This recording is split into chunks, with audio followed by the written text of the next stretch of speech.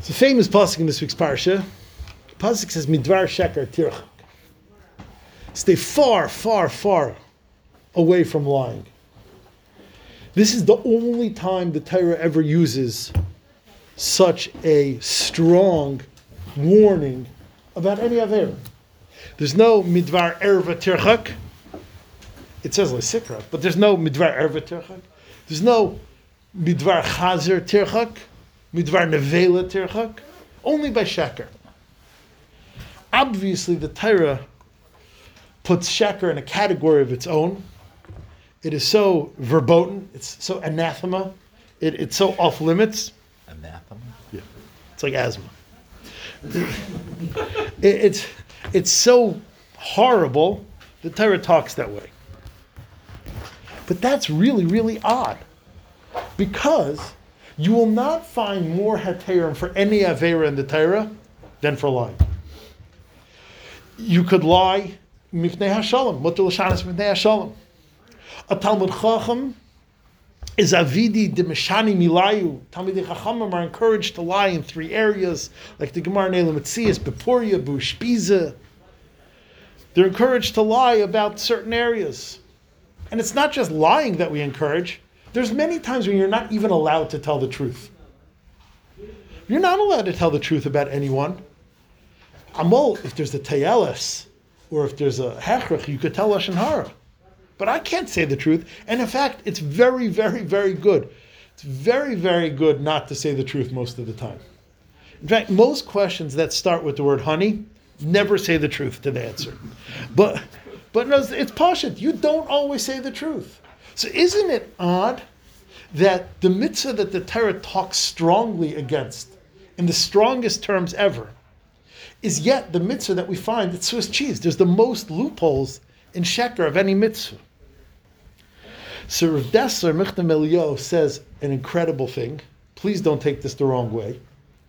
Rav Dessler says, Nimtza. It comes out truth is not truth, and lying is not lying. Emes hu mashemevi l'toiv. Truth is what brings out good. Ularatzin habayri, what Hashem wants. V'sheker hu mashenoisein hatzlacha la'asakav shel sara sheker hasitra achra.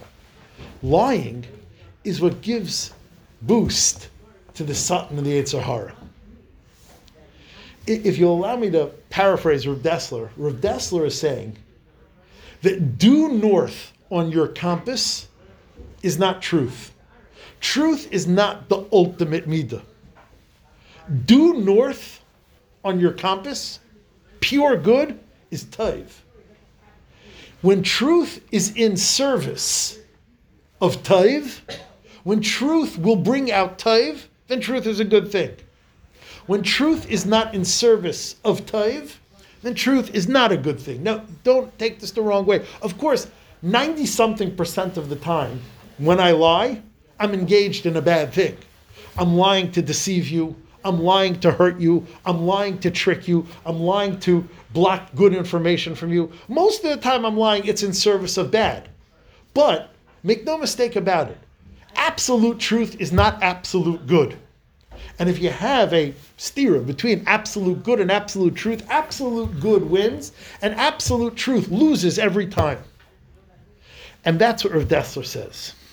Now with this, we could explain a recurring theme in our parsha, which is incredible. It's a pasuk in this week's parsha. If you have to take a collateral, guy asks you for a loan, you lend him the money, very nice of you. Very nice of you. You want a little bit security, you take a collateral from him. You have to give it back every night.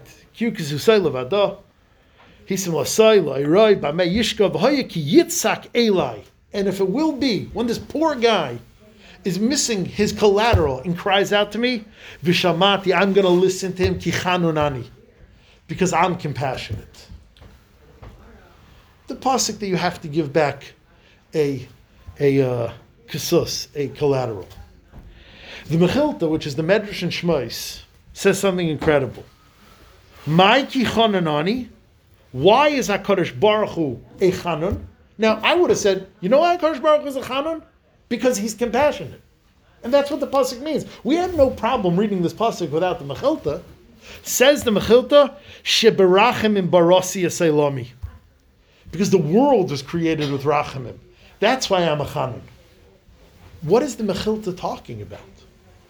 What do you mean? You have to give back the clothes to this poor guy because he'll cry out to me and I'll feel bad for him because I created the world? No, because I'm compassionate. So the pasuk says, Ki chanunani. What does the Mechilta mean?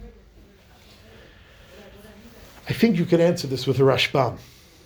The Rashbam in this week's Parsha asks an incredible kasha. There are two examples in this week's Parsha when someone cries out to Hashem and Hashem answers. A few psukim later it says, if you oppress widows and orphans and they cry out to the Rebbeinu Shalom, the Rebbeinu Shalom will answer them. Yitzhak Eli Shamati. I will listen to their cries and I'll do terrible things. It doesn't say Ki chanunani. How come within the span of a couple psukim, when the poor guy who has no pajamas cries out to the Rebbeinu Shalom, the Rebbeinu Shalom listens, Ki chanunani, because I'm compassionate. But when the Yosem and Almana cry out because you oppress them, HaKadosh Baruch Hu listens, don't say he's compassionate. Why? The juxtaposition is Meiredik. It's within a few psukim. And the Torah, you know that word. And I did. Didn't ask you to spell it. Within a span of a few psukim, the Torah has the same situation, and one time it says Ki chanunani, and another time it doesn't. Says the Rashbam, gorgeous. You know why?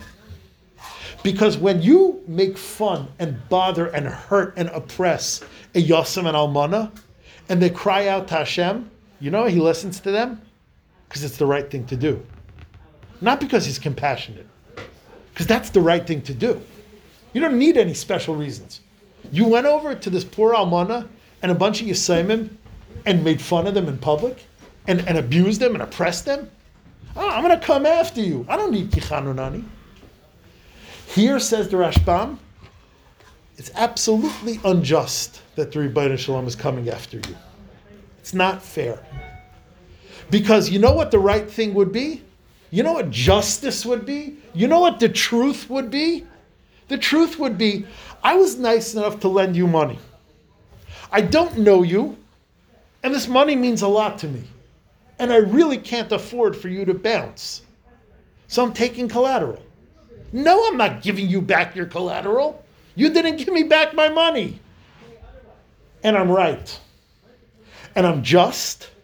And I'm correct. You know why Hashem's going to listen? Not because it's correct. It's incorrect. It's not din. It's not truth. It's lifnim mishuras hadin. That's why here, says the Rashbam, the Torah has to say, Ki chanunani. Only here the Rebbeinu Shalom is going to listen to them, not because it's the truth, because he's a Chanun. Says the Rashbam, the Torah is requiring of you over here to act not in the perfect just way, not in perfectly honest, not in unbending, unyielding, blind in the eye of the law truth. No, the Torah is not asking you to act that way over here. The Torah is asking you to do something that is not justified. The Torah is asking you to do something that's not correct, that's not proper. Go beyond that. And therefore the Torah has to give a rationale, Ki chanunani. Why? That's where the Mechilta comes in. Because truth is not always a virtue. In fact, a world that is cold, sterile, and unbending, that the truth doesn't bend, it's steeled, is a terrible world. And HaKadosh Baruch Hu tried it and it didn't work. HaKadosh Baruch Hu betchila ala libaris, the world b'midas hadin, and it didn't work. Shitif ima rachamim. HaKadosh Baruch Hu, when he created the world that being good and goodness and rachamim is what's called for. Rachamim is not truth. Rachamim is not unbending, unyielding, unflailing truth. That's not the way the world was created. And that's what the Torah is telling us over here. Give the guy the clothing back, not because he deserves it, not because it's the right thing to do, not because it's the honest truth, but because the honest truth is not always the best thing to do. Ki chanunani. The whole world was created not on the 50-yard line. The whole world was created skewed. And that's why the Rebbeinu Shalom says that here. Shabbos.